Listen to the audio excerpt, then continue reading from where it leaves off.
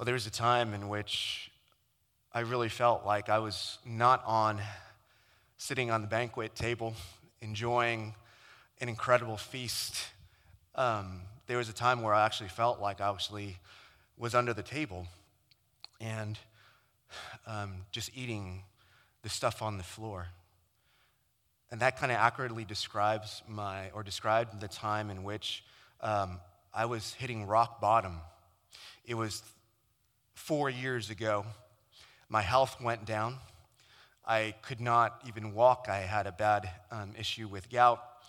And for about a month and a half, I could not go upstairs to be able to put my kids to bed because the pain was so massive. My wife would spend that time taking care of the kids, taking care of the cooking, taking care of everything, and taking care of me. And it was a time in which it was a huge struggle for me just to look to the next day. A close friend of mine also had gone into the hospital with an infection and then unexpectedly died and passed away. One of the closest friends that I've had, and that just threw me up. And then on top of that, I didn't have any friends or very close friendships. Being moved here and relocating from Los Angeles to Houston for just a few years, we had to start over in a sense. And all of our family and our friends were back in LA. And so there was a times which I was eating off the breadcrumbs. I was not eating off the table in a way that I just felt like God was really distant, and I felt like God was not answering. And it was a time in which was great consternation and prayer of just saying, God, if you're God, will you just do what you need to do? And will you just speak into my situation? And sometimes I felt like I was just wanting a quick fix, but that time went on and on and on, and it was just almost like silence and silence and silence. Until there came a time in which we came back from a trip from Los Angeles, and that's where we hit really rock bottom. That's where my wife just cried and just shared her pain with me of everything that she was going through. And that was really a time in which I felt that everything had come down to this, and all I heard was silence. A deafening silence of, God, why aren't you coming into my situation? And so we were at a point where we just had to cry out, God, will you just move? Have mercy on me. This is kind of if you think back into your times in which you have struggled, and maybe there was times in which you were not feasting, but you were just feeling like you were just getting the scraps in your spiritual life. This is what this Canaanite woman was suffering and struggling through in our text today. And not only that, she was seeing the pain of somebody she loved go through immense and terrible suffering. And she knew she needed God to break through in her life spiritually, to do something that she could not do, and she relied on Jesus. So let's take a look at that in the scriptures in Matthew chapter 15, 21 to 28. And Jesus went away from there and withdrew to the district of Tyre and Sidon. And it's so interesting here because I remember a few weeks ago, we were talking about how Jesus was desiring rest, and he would go out to the other side of the water and the other side just to go out and to seek rest. And then eventually the people found out, they ran over, and that's where he ended up feeding the 5,000. There's other places in that same chapter in which he dismissed the crowds. He told them to go to the other side. He dismissed his disciples, and he said, I need rest. I need to get away. And still, that was when he was able to spend time with his Father and pray. And here again, we see the words, Jesus went away from there. I wonder if Jesus was looking for rest. Well, Tyre and Sidon were about 30 to 50 miles northeast of of where he was before. And it was a place in which I think he would be incognito.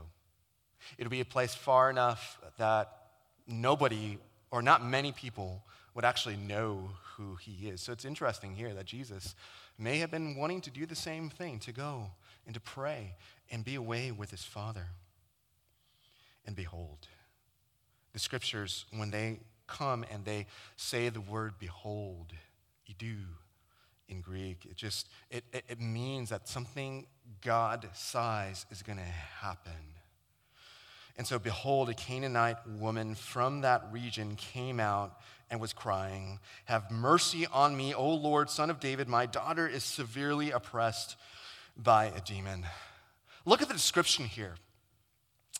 Usually you would go with politically correct terms like Syro-Phoenician, maybe Mediterranean, maybe just far eastern, and you would use those terminologies, but Matthew is very quick on the trigger to make it so that this word Canaanite goes and harkens back to the Old Testament times in which there was Old Testament hostilities and animosities and bad blood between them. The Canaanites, if you remember, were just full of just pagan deities. They were worshiping other gods, fertility goddesses. They were committing atrocities after atrocities, and they were the great enemies of Israel.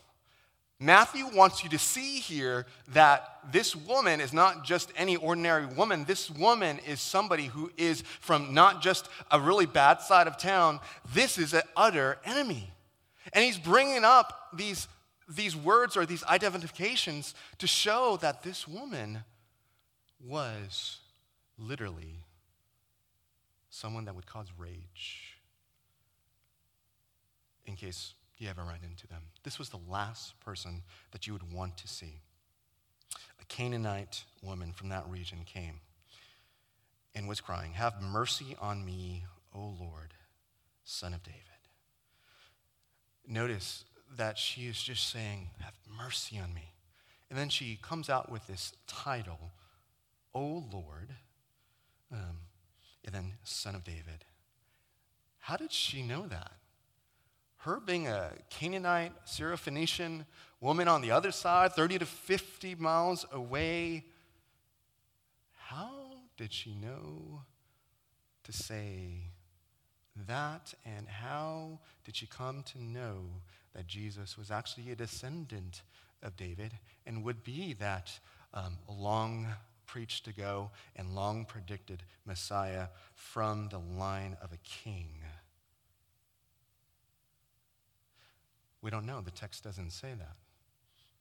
But we know that she is coming out and she is just doing whatever she can to bring respect and honor. And actually, she, as a Gentile enemy, had it right. Isn't that great? It's like the people that you would rule out and count out are the people that are the most spot on accurate in terms of their theology.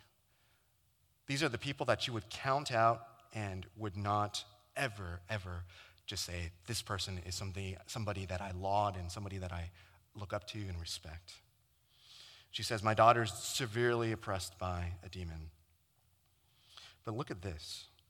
Jesus, as we've seen in the past, especially in some of the other passages, just a couple passages before, we see Jesus' MO is just let me just go ahead and heal you.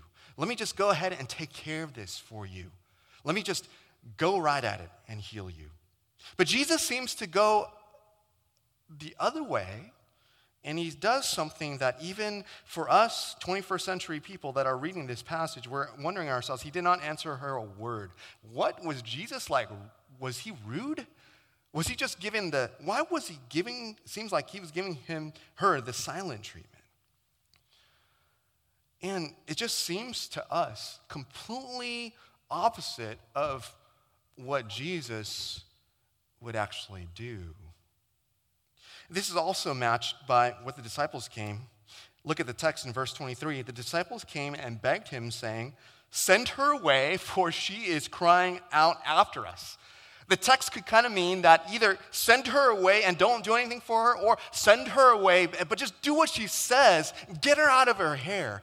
We don't know. The text can kind of go either way. But wouldn't it be interesting if it was the latter, if it was that the disciples were like, okay, Jesus, just honor her request, because she is just screaming in my ears, and I cannot stand this noise in my ears. Just do that because she is causing attention to us. We want to get rest. We've been traveling for so long. Get her out of here, please. And so that would be actually interesting, that if that was the case, that would actually be really powerful. Because when we see that, Jesus was going through pressure by his disciples. He was pressured by his culture. Remember, the Jewish rabbis did not talk to women, did not give them a time of day. This woman was a Canaanite. She was a member of a hostile ethnicity. There's racial tension. There was strife. There's issues there. It would almost seem like Jesus was actually just stepping in and just kind of going to what culture said, which is just ignore her. Treat her as less than a person. But what I love about this is that if disciples are actually saying this, then the silence is not a sense of Jesus ignoring this woman. Jesus' silence is a means of loving this woman. If Jesus did not love this woman, maybe he could have just sent her away and just said, hey, done the healing and just, get out of my hair, get out of my face. But Jesus did not say a word. What I see here is that Jesus is drawing this woman in. He is knowing that she has a faith that goes deeper than meets the eye. And he is wanting to draw out that faith for this woman and just to bring her out. And he loves her. He is interested to hear her heart. He lingers and he spends time. Jesus can love in the silence. And we know that practically to be times in which that could be true. When you're best friends with somebody, and when you have, you're sitting toe to toe with somebody, you've known them for so long, silences are not uncomfortable, they're comfortable. You can just love the time just hanging with them and just being in their presence. In the silence, we also know that the scriptures call us in Psalms and other places that to sit in silence before the Lord, right? My soul waits in silence for you, the living God. Sometimes the Lord speaks to us more loudly in our silence than in any other medium. And that was truly a moment in my life in which it was the times in which the Lord was most silent, the more I felt and experienced his presence, because that was when I was just pressing in and just saying, God, I need you. Like this woman, have mercy on me. Just speak to me. And if not, then Lord, just remind me that you are true and you're faithful to your covenant and to your people. You love me even when I cannot hear you.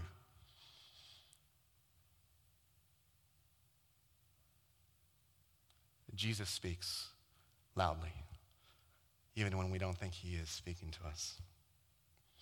He answered, I was sent only to the lost sheep of the house of Israel. And so, if you want to put off somebody, you say something like that. Hey, sorry. I love the Israelites more than the Gentiles, and you're part of the Gentile crowd, so I'm not going to hang with you. Sorry. And so it's so powerful here that if anything, if Jesus wanted to put off somebody with that kind of response, that would be that. My priority is with the Jews first, with Israel, and sharing the gospel to them because I was the one that was sent to be able to show that I was the Messiah that was predicted by the prophets and the kings and the Old Testament, the Pentateuch. But here, the woman shows the true value and the true worth of her faith. Even though she was only living on breadcrumbs, and maybe she was only since giving breadcrumbs, she spoke in and she just went in. And she, look at here in verse 25, but she came and knelt before him, saying, Lord, help me. And he answered, it is not right to take the children's bread and throw it to the dogs. Notice she just takes off the Son of David part, and she just says, she begs, and she just gets on her knees, and she is desperate. She's saying, Lord, help me. And Jesus comes again with this almost condescending words. It is not right to take the children's bread and throw it to the dogs. When we look at this passage, it almost seems like this is condescending, or this is just Jesus being, in a sense, rude or just being insensitive.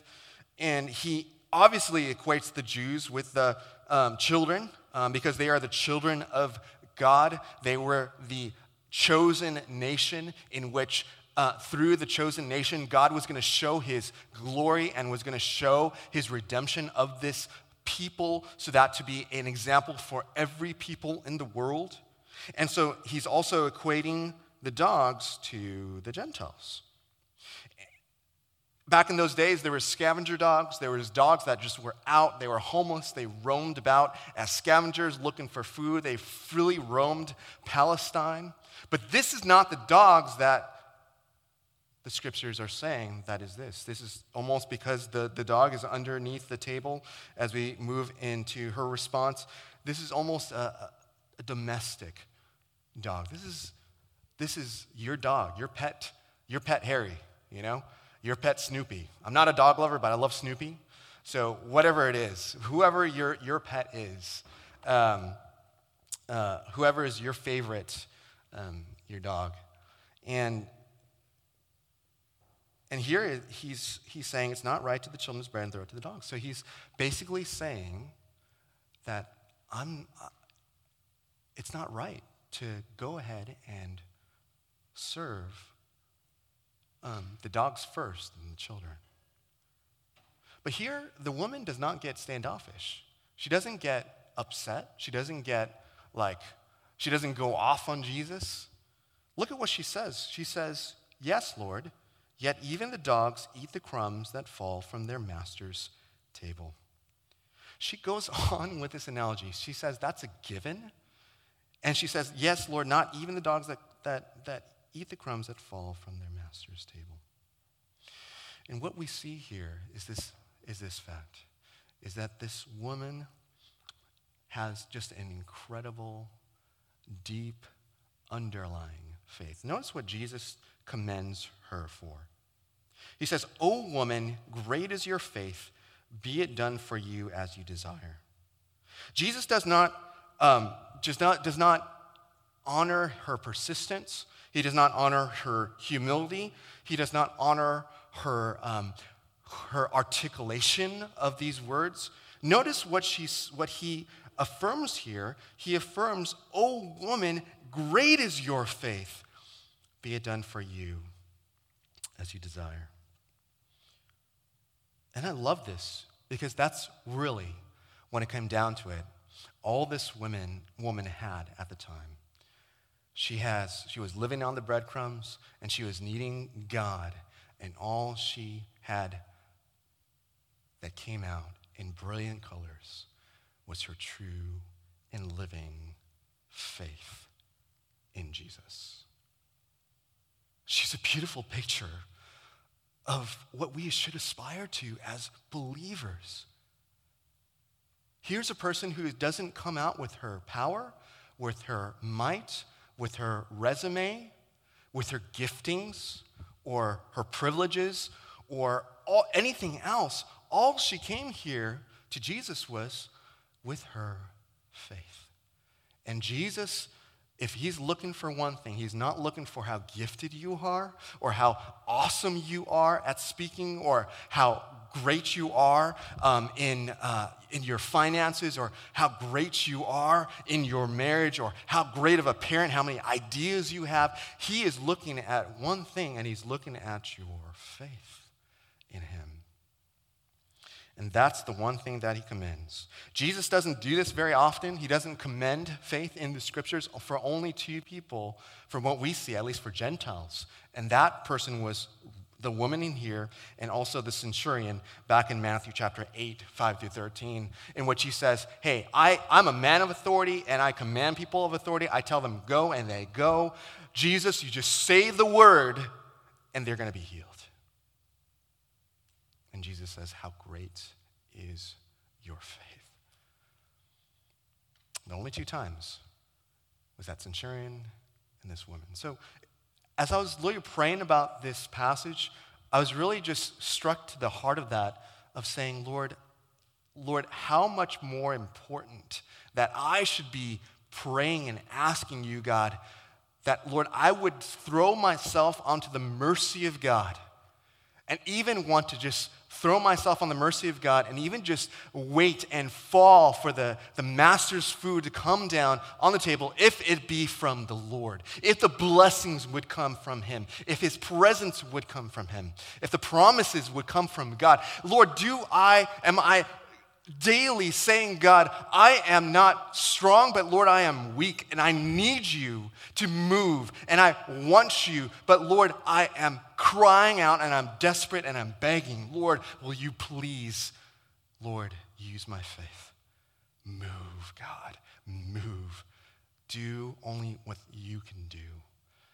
And I want to encourage us, and from the scriptures of just saying, like, Lord, where are you calling me to press in where maybe the times have been waning and you've been just kind of relying on just small, just normal, basic prayers? Where in the areas are we actually crying out for God to do something that actually requires legit faith? And I was just so reminded of that and so convicted of that, of like, Lord, I want to pray for the nations. I want to pray for North Korea. I want to pray for God to move in power there. I want him to change, Lord, what's going on with Russia and the Ukraine. Lord, I want to do that. And I realized that so many of my prayers were so small and so tiny and so meager. And the Lord is saying, I sensed him saying, I know your prayers are meager, but how's your faith? I just need you to take whatever breadcrumbs you have of faith. And I am delighting you, and I'm pleased if you would just take that and put your trust and your surrender and your wholeness of faith in me. He delights in that. In Hope Family, I think he delights on it when you rest on him for grace. You rest on him on faith. And you cry out and say every day, Lord, I'm so needy. I need you. Lord, have mercy on me. Lord, will you speak into my finances? Lord, will you speak into the issues of struggle in my own heart of bitterness and unforgiveness?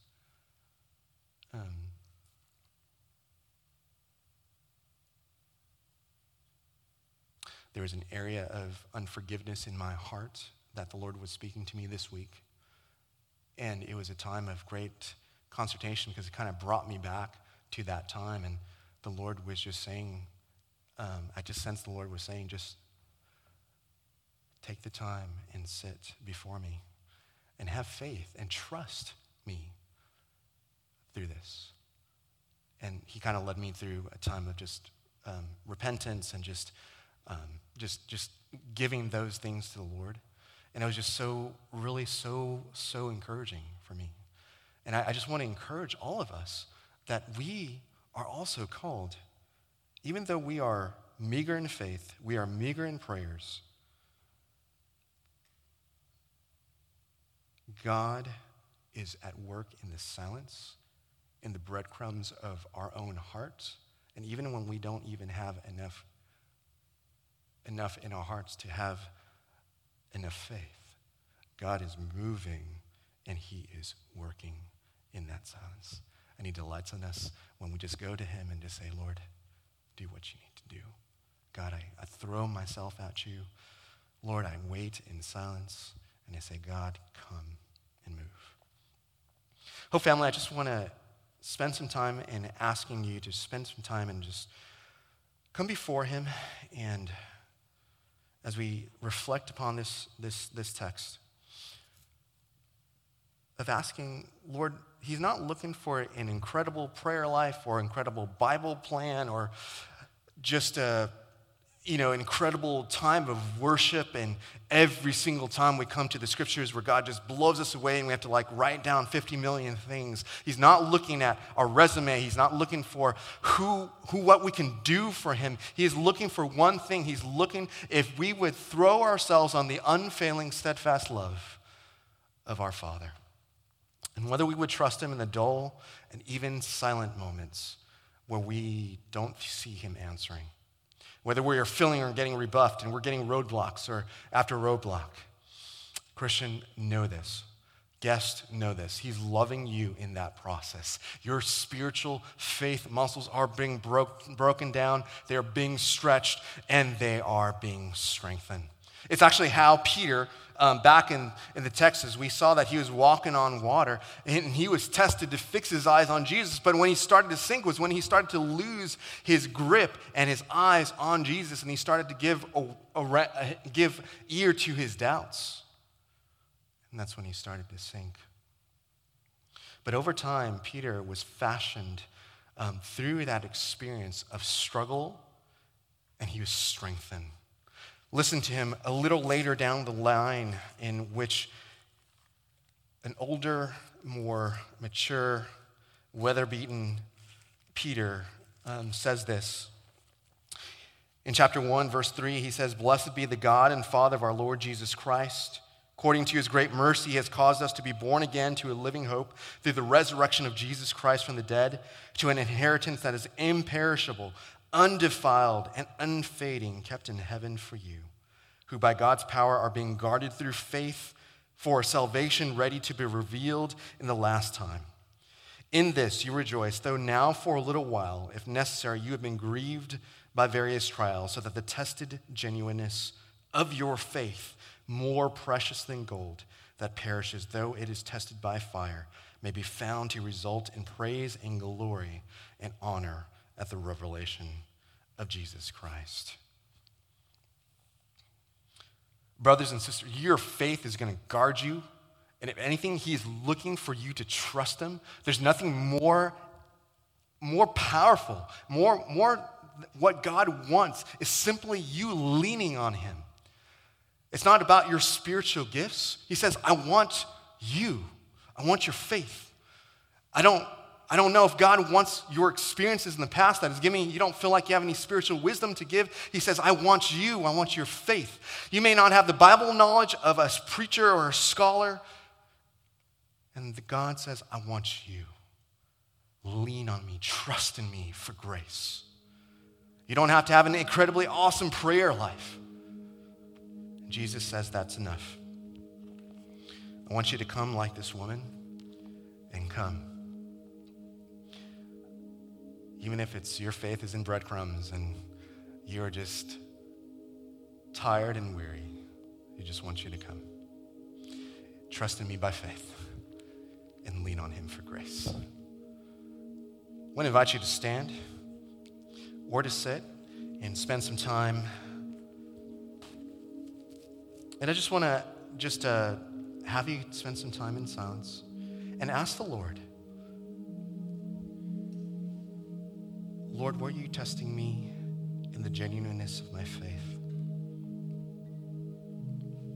Where, Lord, do you need me to just react and respond like the woman who is living on breadcrumbs and just giving the breadcrumbs of your faith? What areas of silence and roadblocks does it seem like the Lord is not speaking to you?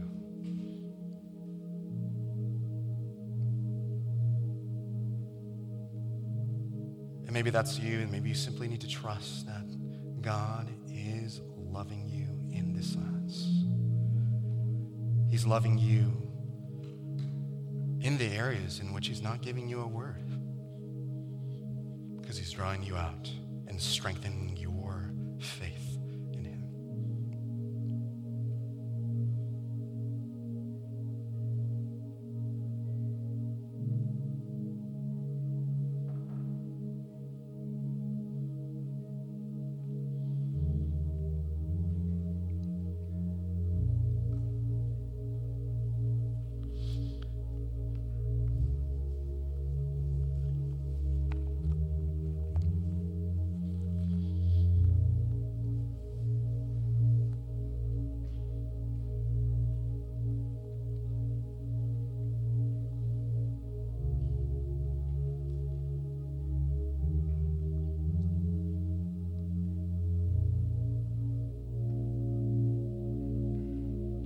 That's you right now. Spend time coming before the Lord of Lords and King of Kings and saying, Lord, I wait in silence for you. I don't know how long it's going to take. I don't know what you're doing, but Lord, I know you're moving. I know you love me, and your promises, while they're hard to see, and the trials that I'm going through, is for the tested genuineness of my faith, found to result in the praise and the glory and honor of Christ. Father, thank you so much for the example of this Canaanite woman. She was commended for one thing, and it was the greatness of her faith. Father, I pray that you would stretch us, that you would move us out of complacency, you would move us out of our comfort, you would move us out of just lazy, lackadaisical Christianity, and that you would move us into deeper areas in which we can trust in you. That, Lord, as we pray, Lord, that we would be asking God for grace. We would be asking God for you to move. And, Lord, that we would be leaning on you for grace. Lord, we love you.